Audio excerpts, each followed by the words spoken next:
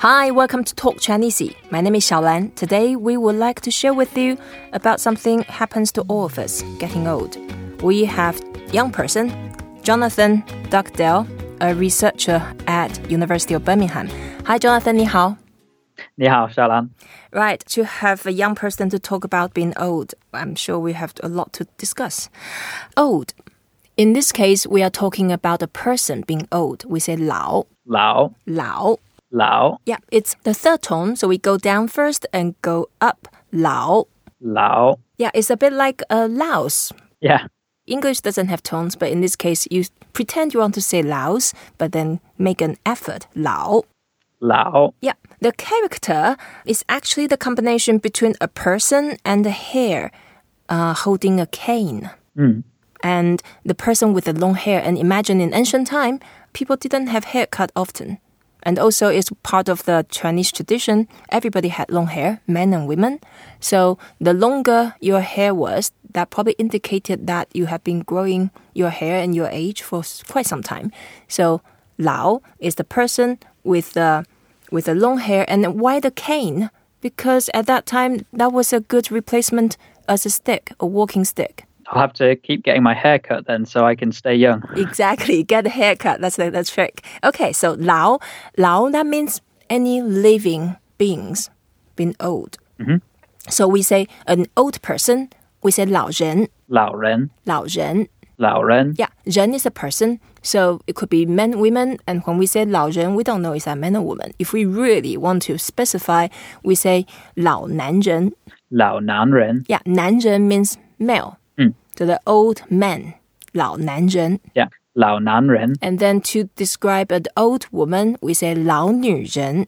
老女人. Yeah, 女 is the female person, 女人. The old female person, 老女人. 老女人. Yeah, but somehow, although it's grammatically correct to say 老男人, 老女人, in reality, we don't really say that unless we want to be mean.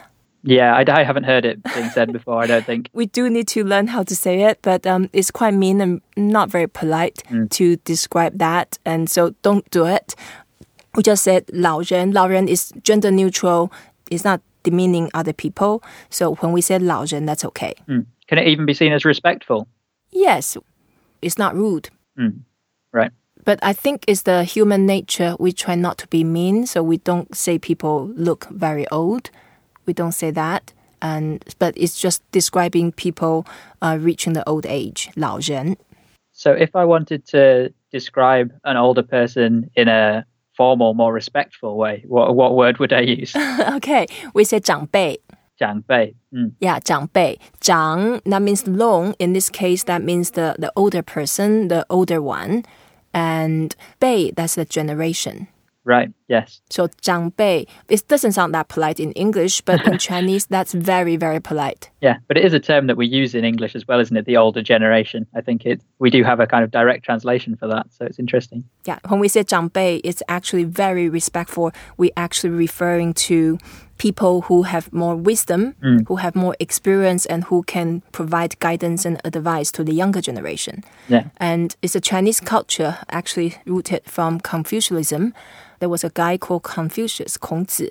And then he was the person who actually made an effort to make sure that there's a social hierarchy and in the society, the older people are respected and well looked after. Yes, yeah.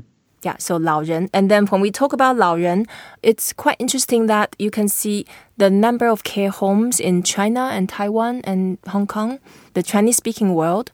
The number of care homes is much less per capita in China than in the Western world. Yeah. And it's considered to be very rude to put your parents in the care home because they expect their children to do the job. Which ties into another really important Chinese idea. I may be going off topic here, but filial piety is such a key element of that Confucian idea of that respect for the elder generation. Yeah. Then they consider the younger generation as the life insurance.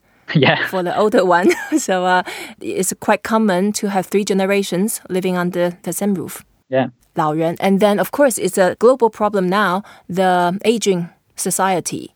Yeah. 老化. 老化. Yeah, 化 means transformation. So the process of getting old, 老化.老化. And then in this case, we would use 人口老化.人口老化. Yeah, 人 is person, 口 is the mouth, 人口 together is the population. Right. So that's probably from a Chinese emperor's point of view, how many mouths you need to feed. Yeah. 人口.人口. 老化. 老化.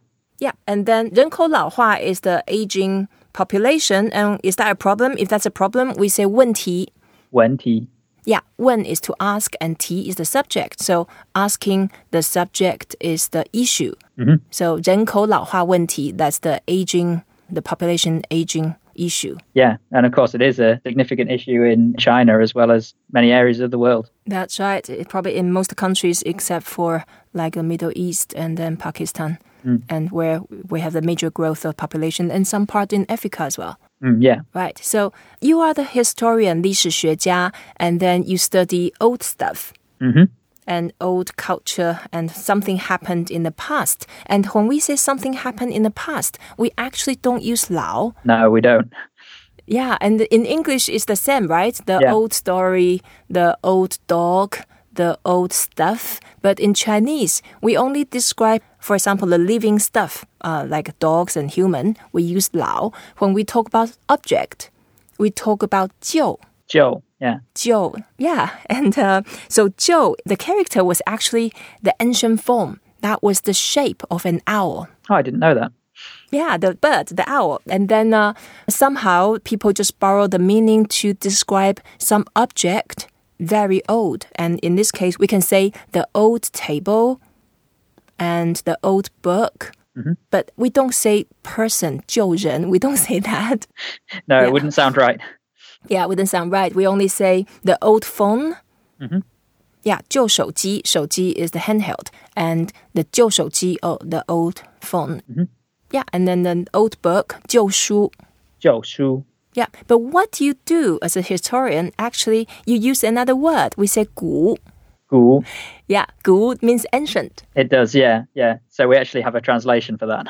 Yeah, 古 is a very simple character. It's a combination between number 10, which is like a cross, and the mouth in the bottom. So in this case, the mouth indicates as a generation. Right. So 10 generations is quite old, quite ancient. Yeah. So we say 古. 古. 古. So you study things from 古代. 代 is the generation.